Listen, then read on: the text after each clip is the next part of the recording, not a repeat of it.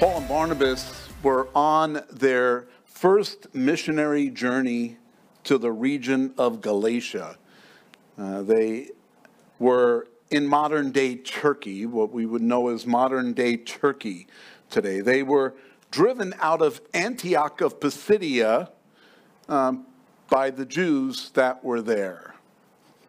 And we sometimes get a little confused as to why the Jews were so against what they were doing, why the Jews always chased them out of the places. So they would go to the synagogues. When they went to Antioch and Pisidia, they went to the synagogue. They started preaching there. They were told, they were invited to speak.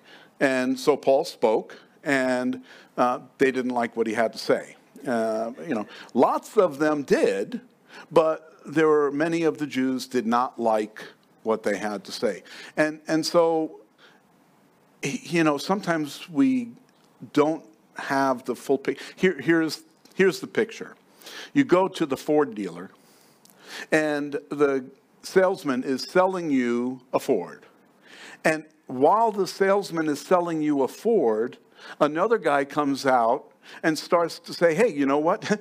You'd be much better off in the Chevy, because Chevy, this Ford has some problems. They just had a recall. And besides that, this guy trying to sell it to you ripped off this old lady last week, so really what you need is a good, reliable Chevy. And so, why don't you think about that? That's what it's like, really, because Paul's in their house sharing that what they're telling you is wrong, and here's the truth. Well, what are they telling them? They're sharing with them, you see, the Jews believed Isaiah 53 was allegorical. You see, they didn't believe that Jesus was the center of attention in Isaiah 53. They believed it was the nation of Israel that Isaiah was talking about in Isaiah 53. Well, that makes absolutely no sense, because it's obviously speaking about a person, and you can't just attribute that to the nation of Israel. And so when they were listening to the teaching, Paul was basically explaining to them, look, here is what the scriptures say, and here's what it actually means. Today, there are many churches that are out there that allegorize everything in the Bible. Everything is an allegory. We can just make up whatever we want it to say. But if God wanted to just make up whatever it is that we want, from the Bible, then we're going to miss out on the truth, on the importance, and that means there are many ways to heaven. There isn't just one way to heaven through Jesus Christ, that, we can come up with other options because we're not so sure. And that's the problem that they were having with reaching the communities, remember, they're not in Jerusalem. They're not in Judea. They're not even in Samaria. They're in Galatia. So what is Galatia like? Well, this is like if you lived in Chicago in the 1800s and you came west to Arizona. It was the Wild West back then. It was, there was still, it was untamed. Well, that's how these areas were. Unless you were in a major city where the Romans were brought their control and they were watching over these, unless you were in one of those Roman cities, then you were in the wilderness, and that's where they were. They were going to these outlying areas that were still uncontrolled. There weren't a Roman presence in all of these places that they were going to. So what were the Jews doing there? Well, they were dispersed. They were dispersed from Jerusalem during the diaspora, when there was all of the persecution against the church, and so against the Jews, and they had fled. They went all over the place to get away from the Roman oppression. And so this was before 70 AD at that point, that they all left. Many of them left at that point. And so they were in all of these areas. All you needed to have a synagogue were 10 Jews. 10 adult Jewish males living in an area.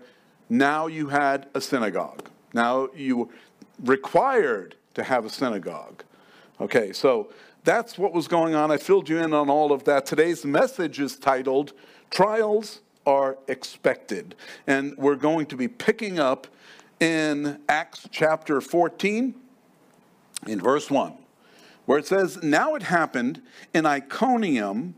See, remember, they were in Antioch and they were chased out of Antioch by the Jews there. Now they are in Iconium. And that they went together to the synagogue of the Jews, and so spoke, that a great multitude of both the Jews and the Greeks believed. So here they went into the synagogue, and once again, they find the place. Well, why would you go to synagogues? Well, they're going to reach Jews because Jews already know Isaiah 53. They already know what the Old Testament says. And so they're reaching those guys with the information, telling them the truth so that their eyes would be opened.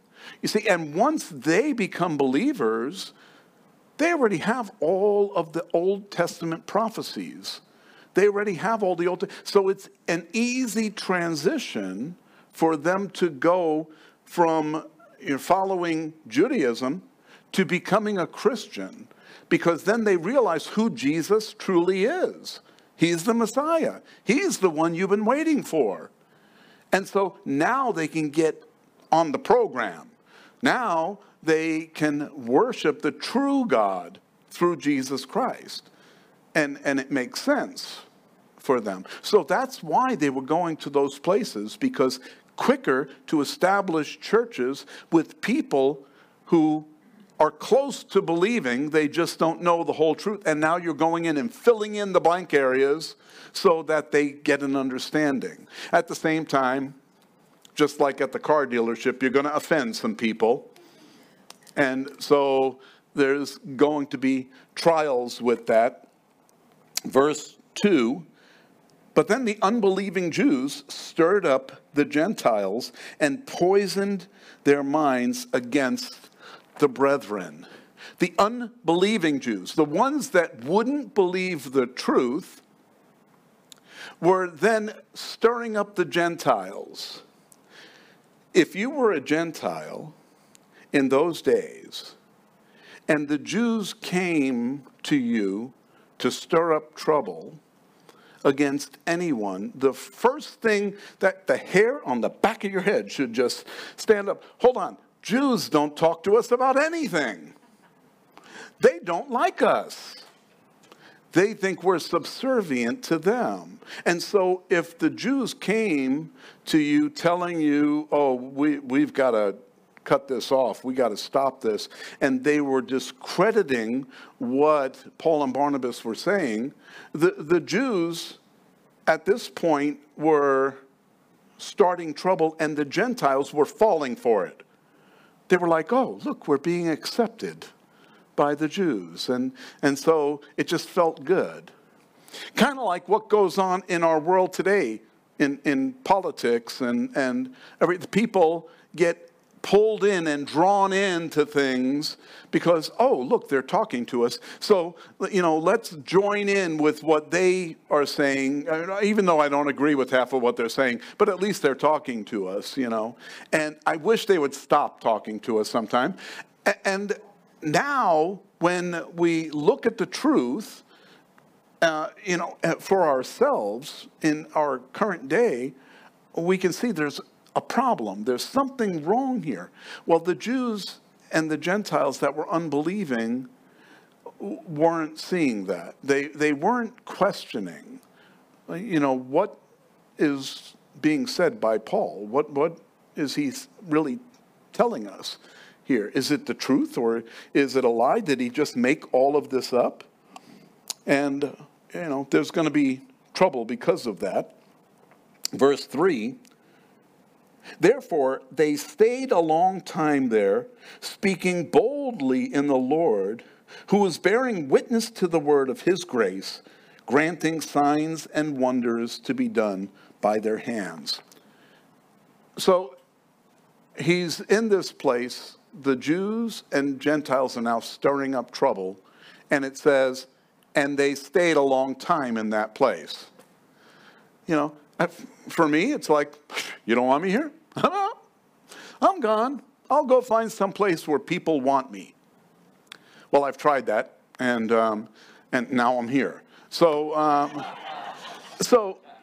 But the reality is that you have to stay where God plants you, where God puts you. And God brought them to that place for a reason, to reach those people. And it said that when they got there, many believed. So if many believed, well, they needed to feed and ground them and set a foundation for them. If they just left, what would the foundation be? Who would then rise up to the top and start leading the people in the things that they needed to know? And so they said, no, we're going to stay until we know that these people have the information they need, that they're established. Many people go to church and they never get established in the truth. They go to church because they go here, well, I didn't really like what that pastor had to say. I didn't like what he was wearing. I didn't like the music.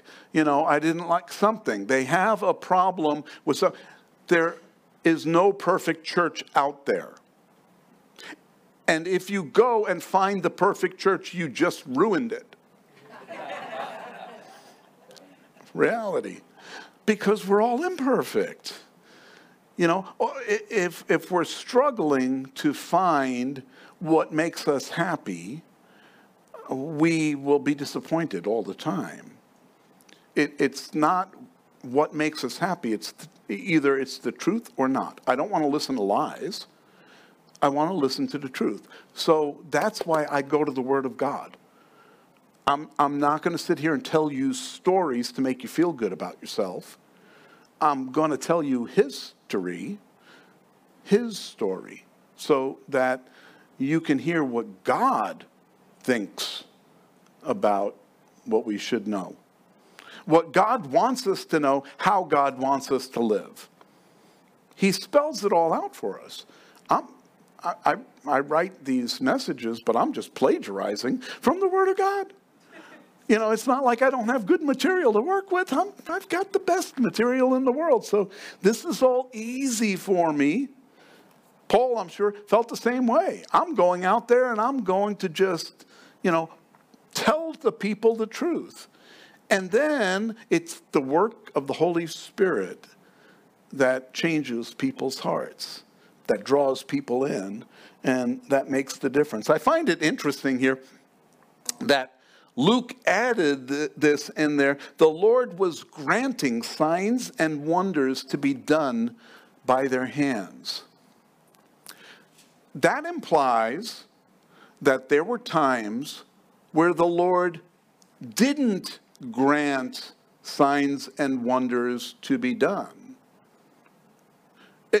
Sometimes we get this impression that wherever Paul walked, he would just brush by someone that had leprosy and they would be healed. And we read where, the people would bring out the sick just so that maybe Peter's shadow would pass over them and they would be healed. And we think of it that way, but I don't believe that's accurate.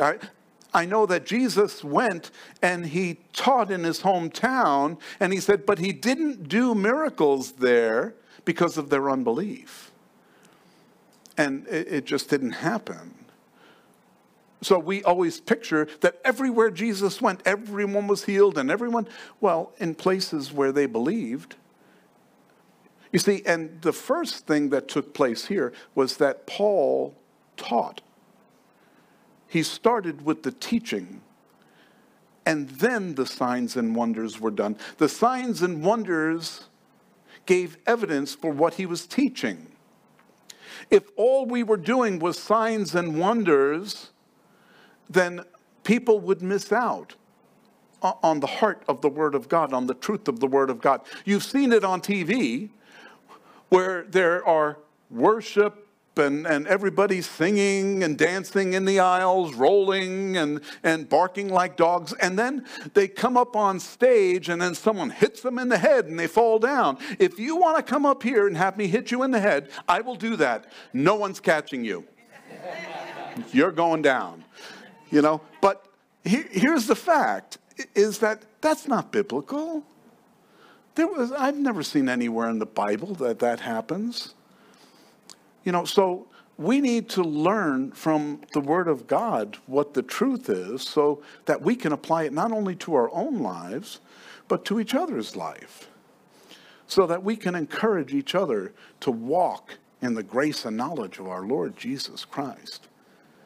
You know, and that's what Paul was doing here. He was going out with Barnabas, and they were just going from place to place, teaching the good news, leading people into a relationship. Sometimes people don't have the knowledge to have a relationship.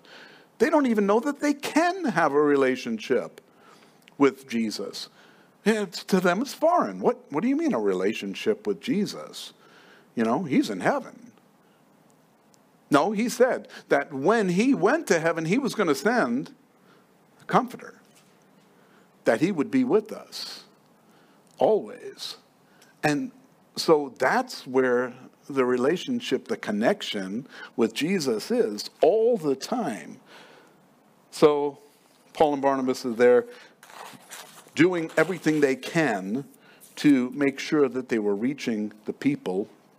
Verse 4. But the multitude of the city was divided. Part sided with the Jews and part with the apostles.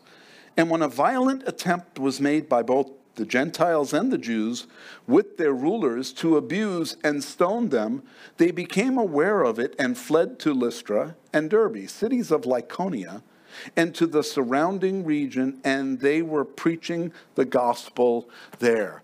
So now they find out, okay, they're going to kill us.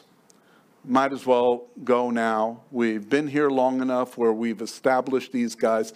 And I believe that God knows the time for us to depart from where we are ministering. I believe that God is the one that gives us the wisdom to, okay, you've talked to that person enough. Sometimes you will share the gospel with someone over and over again. They just won't receive it, and they get arrogant about the fact that they will not receive. Don't cast your pearls before swine. Just let it go, because you don't know that the next person that comes along will be the one to share it with them, and they will receive it from that person. It may be a personal thing, and they don't receive it from you. And then they receive it from that person. And then the next thing you know, you see them in church, and you're like, wow. You know, you guys, yeah, this person, they really knew what they were talking about. And then you're offended. Don't be offended. They're saved. This happened to me. I was working out at Space and Naval Warfare Command in San Diego, and I had this Jewish guy that I really liked him. Really nice guy. And so I saw him all the time, and we talked about the God. He didn't want to hear anything I had to say, and always had an argument for everything. And I just kept sharing with them, and eventually I went on to a different contract, but this is right before we moved here. The Billy Graham Crusade came to San Diego, and Cheryl and I, it happened to be over the weekend of our anniversary, and we said, hey, what better way than to go serve at this? Well, Cheryl had been working at it for months with the church we were at there, Maranatha Chapel. They were the hub for the Billy Graham crusade there.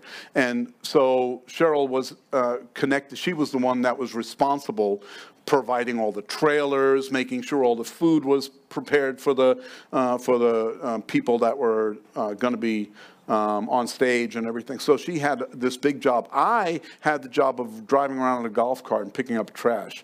So that was a lot of fun. Anyway, we got to serve there, and as I was driving around, running around, picking up trash cans and stuff like that, I look, and there's Mitch with his wife and daughter.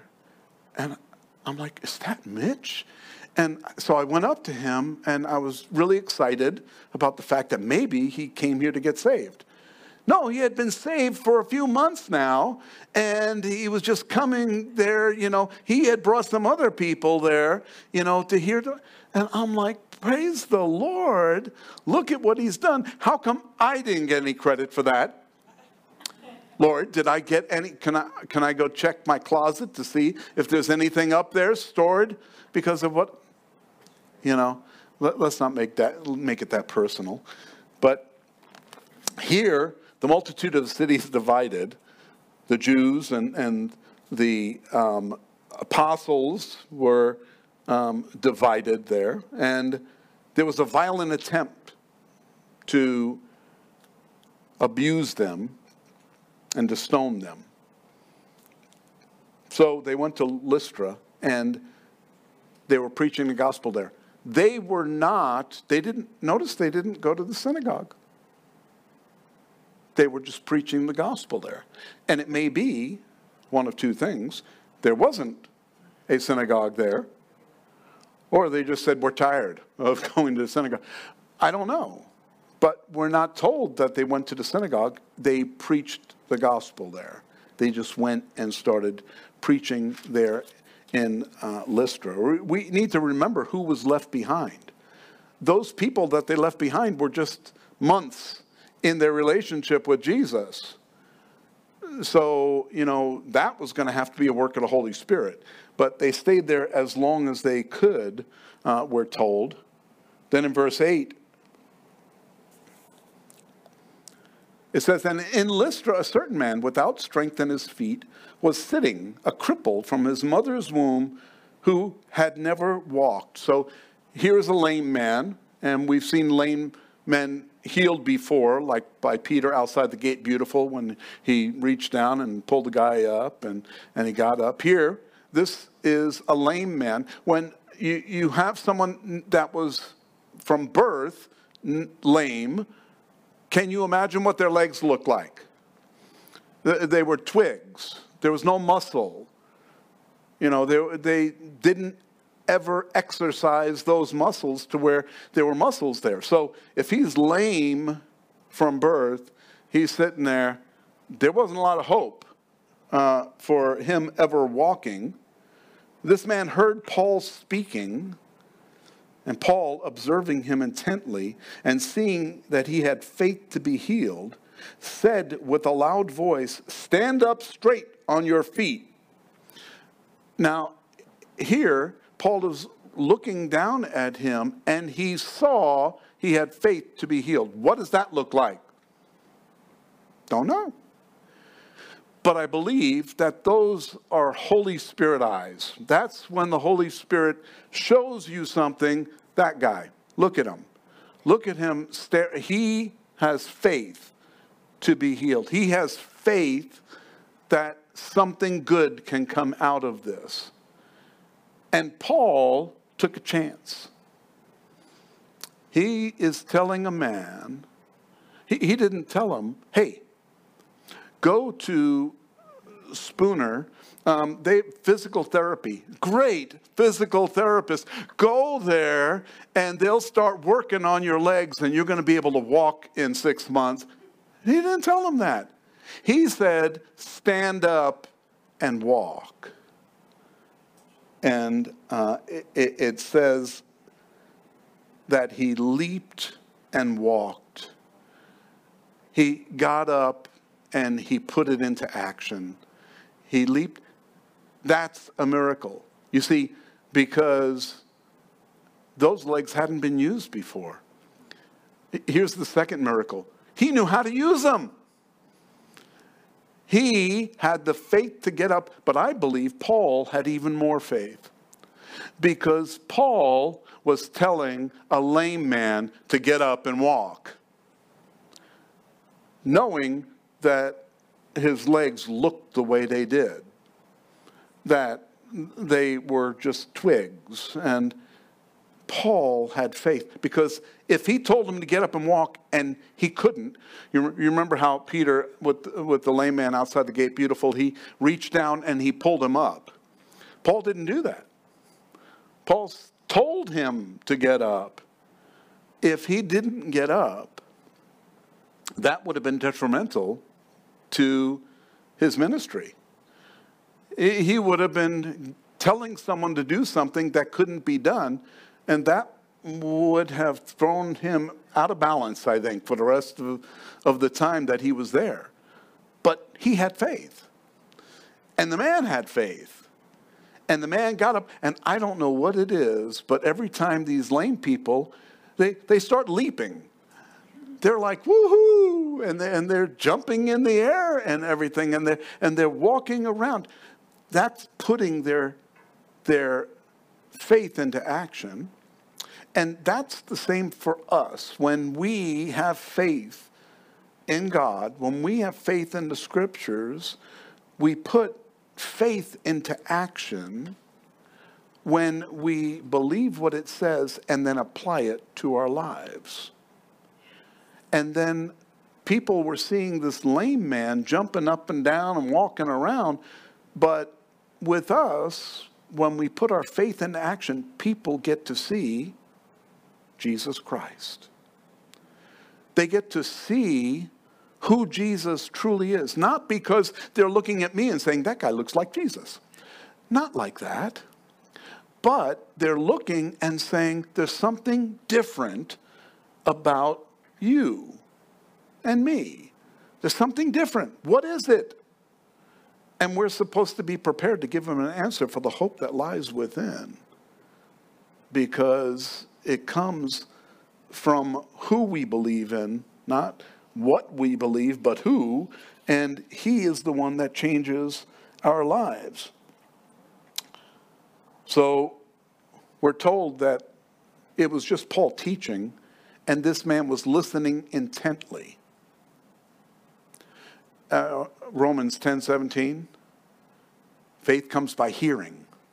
He was hearing the word of God, and he believed because he was hearing it. And that's how Paul was able to minister to him, was because the guy was listening in the first place.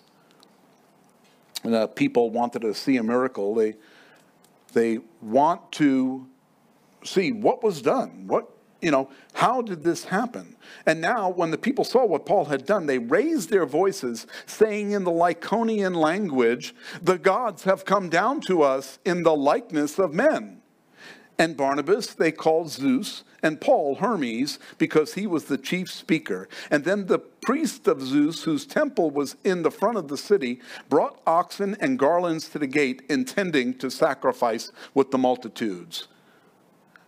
This still happens today. Man, a preacher goes out there, preaches a good message, something happens, someone gets healed. The next thing you know, he's like on the front page, and everybody is supposed to be paying attention to him because he has all the answers.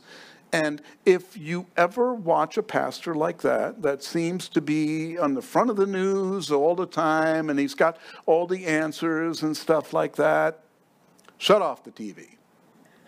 Step away, because it's not him. It's Jesus. You see, if I ever say anything to you that registers, that you say, wow, that's powerful, that's making a difference in my life. If I pray for you and you get healed of something, believe me, it's not me. It's Jesus. I don't have the gift of healing. And if I pray for you and you're healed, you have the gift of healing. I don't have it. I just prayed for you and Jesus healed you or whoever is healed. He's the one that's doing the work. So they get caught up in the fact that, oh my goodness, they just healed this lame man. We know that guy. We've seen he's been lame since birth, and now all of a sudden he's standing up and leaping around. That's it. You know, they had a temple to Zeus. Hermes was the messenger of the gods, so he was always the guy to bring God's message. That's, you know, in Greek mythology and everything. And so that's why they were worshiping. You know, Barnabas must have looked like, you know, the authority, and Paul was the one talking all the time. So, you know, they were ready to worship them. Now, it says that they were talking about this in the Lycaonian language. I'm sure that Paul and Barnabas did not understand Lycaonian. And so they were like, what's going on? You know, what's happening here? But when the apostles, Barnabas and Paul, heard this, so someone explained it to them. Oh, we're going to worship to you because of the fact that you did this. So when someone translated it for them, and they heard this, they tore their clothes and ran in among the multitudes, crying out and saying, men, why are you doing these things? We are also men with the same nature as you, and preach to you that you should turn from these useless things to the living God, who made the heaven, the earth, the sea, and all things that are in them, who in bygone generations allowed all nations to walk in their own ways. Nevertheless, he did not leave himself without witness, in that he did good, gave us rain from heaven in fruitful seasons, filling our hearts with food and gladness. And with these sayings, they could scarcely restrain the multitudes from sacrificing to them. So here, they tear their clothes. That's not to show, look, we have skin underneath. It's a sign that Jews do when there's blasphemy. Whenever there's blasphemy, they tear their clothing, you know, to indicate there's blasphemy. And that's what they were doing. And because the blasphemy is, you're calling me a god, is basically the idea there that was happening. And they were saying, look, we're men just like you.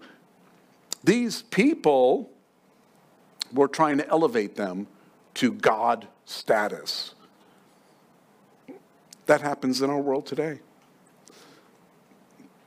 You know, people that are polished, you know, in multi-$1,000 suits, get out in front of a crowd. They present well. They went to Toastmasters, and they're able to deliver a speech. And they do, and they know how to tickle your ears. They know how to say things that make you feel good about yourself. And when you hear people say something, when you meet someone and you say, oh, you know what? I've heard so much about you. You are a wonderful person. Everything I hear about you is good. And so on. You're like, oh, that's wonderful, you know. I like this guy, you know. Well, you don't like them because you know them. You like them because they're saying good things about you. And that's the problem with many pastors, leaders, TEDx speakers. You know, they are telling you things you want to hear, and they're saying it in such a sweet way that it draws you in and it attracts you. You know what? The gospel offends also. It cuts to the heart.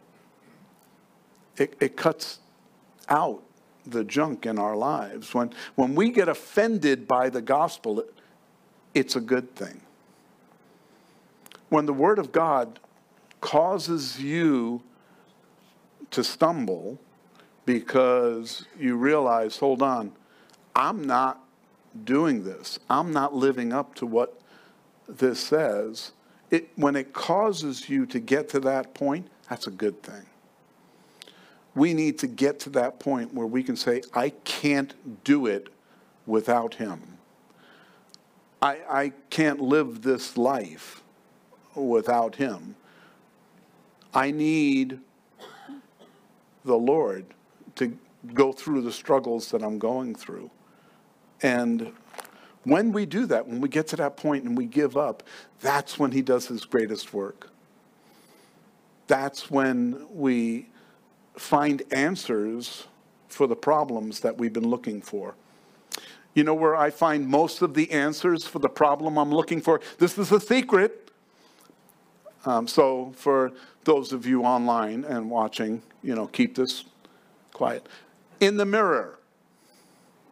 I go in the mirror, I look, and I say, there's my problem. It's me. I'm the one that generally causes most of my problems. And when I see more of me and less of him, it's even worse.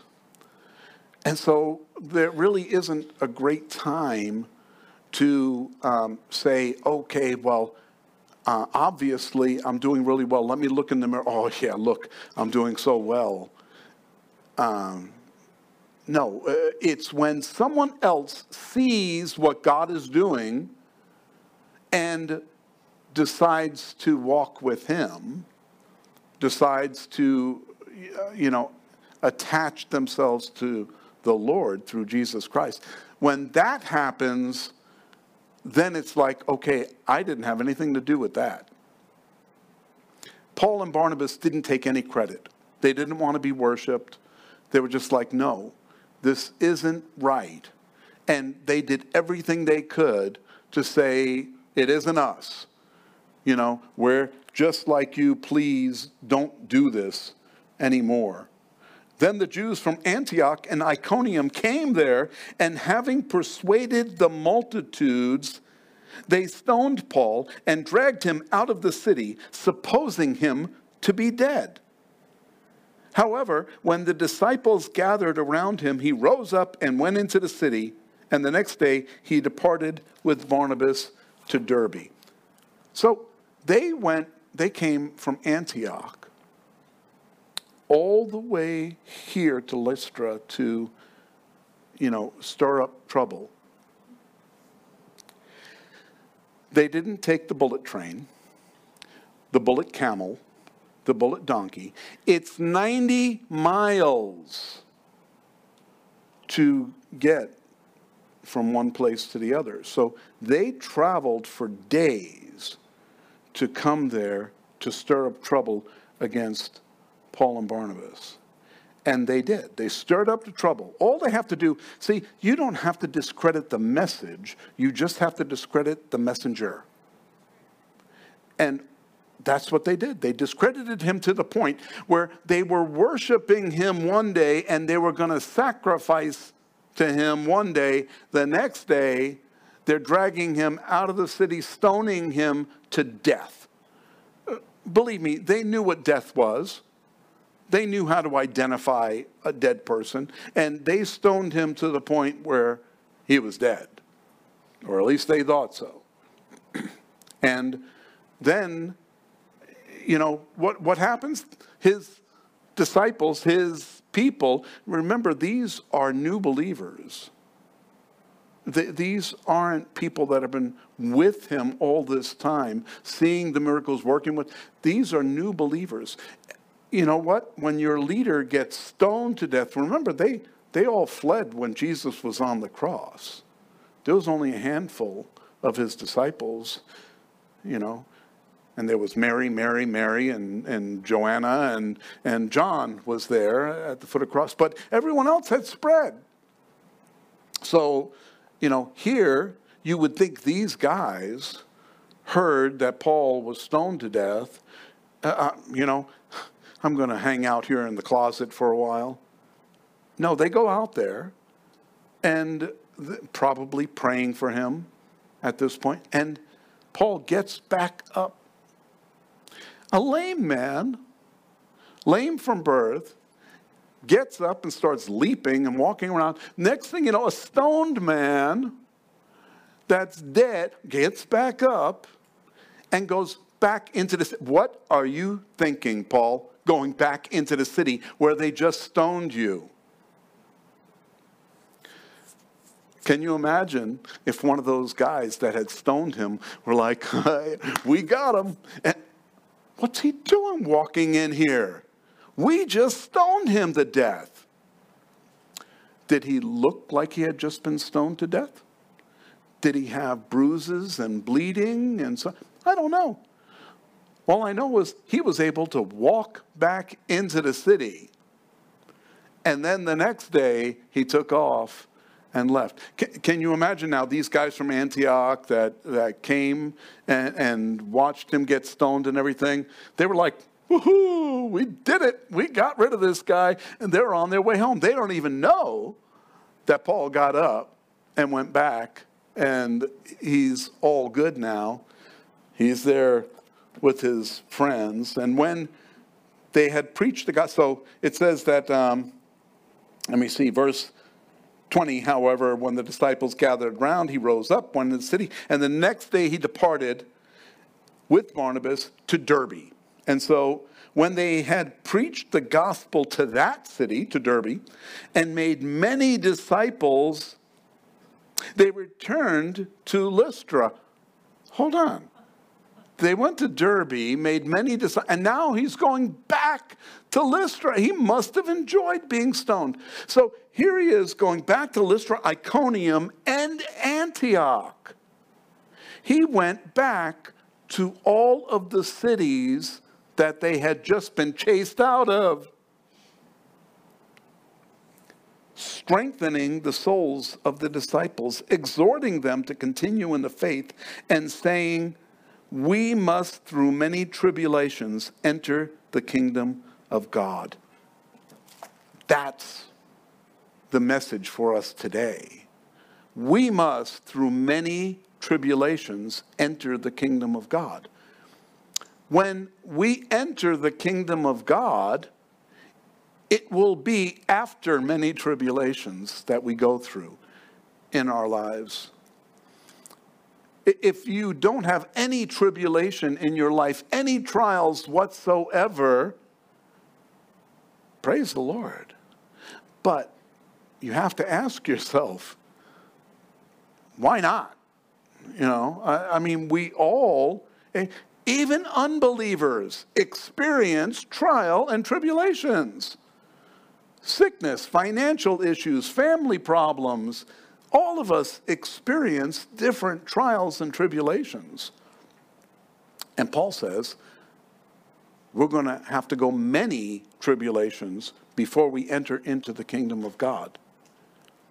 Here's the good news. Once we enter the kingdom of God, there will be no more trials or tribulations. Yes, woohoo, right? Because that's our hope. Our hope isn't, I hope I make it. I hope I get into heaven. That isn't what that hope means.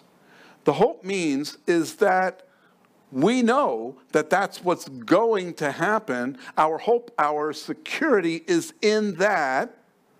And so can't wait to get there. You know, can't wait for that to happen. But my hope is in Jesus Christ and in what he did. So he did everything that I needed to get access to eternity. He did it all. Do you know when you enter eternity? Do you know the day? It's the day you receive Jesus Christ as your Lord and Savior. Because even though you will go through trials and tribulations on this earth, you have already been accepted as a son or daughter of the living God. And you enter into eternity on that day because you will never experience death. The spiritual death. Your body may experience death, but you will never experience spiritual death. You will never experience the separation from God. And that's where our hope is, in that, right? Woohoo! Good news, right? And it's going to happen. So, looking forward to that. In the meantime, we're stuck here. So when they had appointed elders in every church and prayed with fasting, they commended them to the Lord in whom they had believed. So they went to these places and they raised up elders. They appointed elders in these elders. Okay, let me see. How long have you been a believer? 2 months? Okay, how long have you been? 6 weeks? All right, you're the elder. I don't know how, this is another one of those Holy Spirit God things, we know who the elders are because they raise to the top themselves. I have seen people that have been Christians for 30 years and not reached the status of elder. And then I've seen people that have been Christians for 6 months who have fully raised up to that. Now, I wouldn't make someone 6 months an elder because it says don't too quickly, elevate someone to a position of leader until they have had time, because basically it'll go to their head. Look what happened to Satan. He got so prideful that he tried to become God. And after they had passed through Pisidia, they came to Pamphylia. And now when they had preached the word in Perga, they went down to Attalia. And from there they sailed to Antioch. This is the Antioch in Syria, where they had been commended to the grace of God for the work which they have completed. And now when they had come and gathered the church together, they reported all that God had done with them, and that he had opened the door of faith to the Gentiles. And so they stayed there a long time with the disciples. Well, that's good news. They got back to where they were going. They finally got to the point where, okay, we can now head home. They went through all the cities that they had preached in.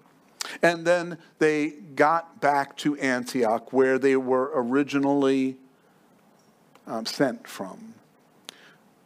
They were commended to do this ministry. This was the first missionary trip. Now it's over. But the same way, as they were heading back through the churches, they raised up elders and commended them to the Lord. You see, and that's the important part.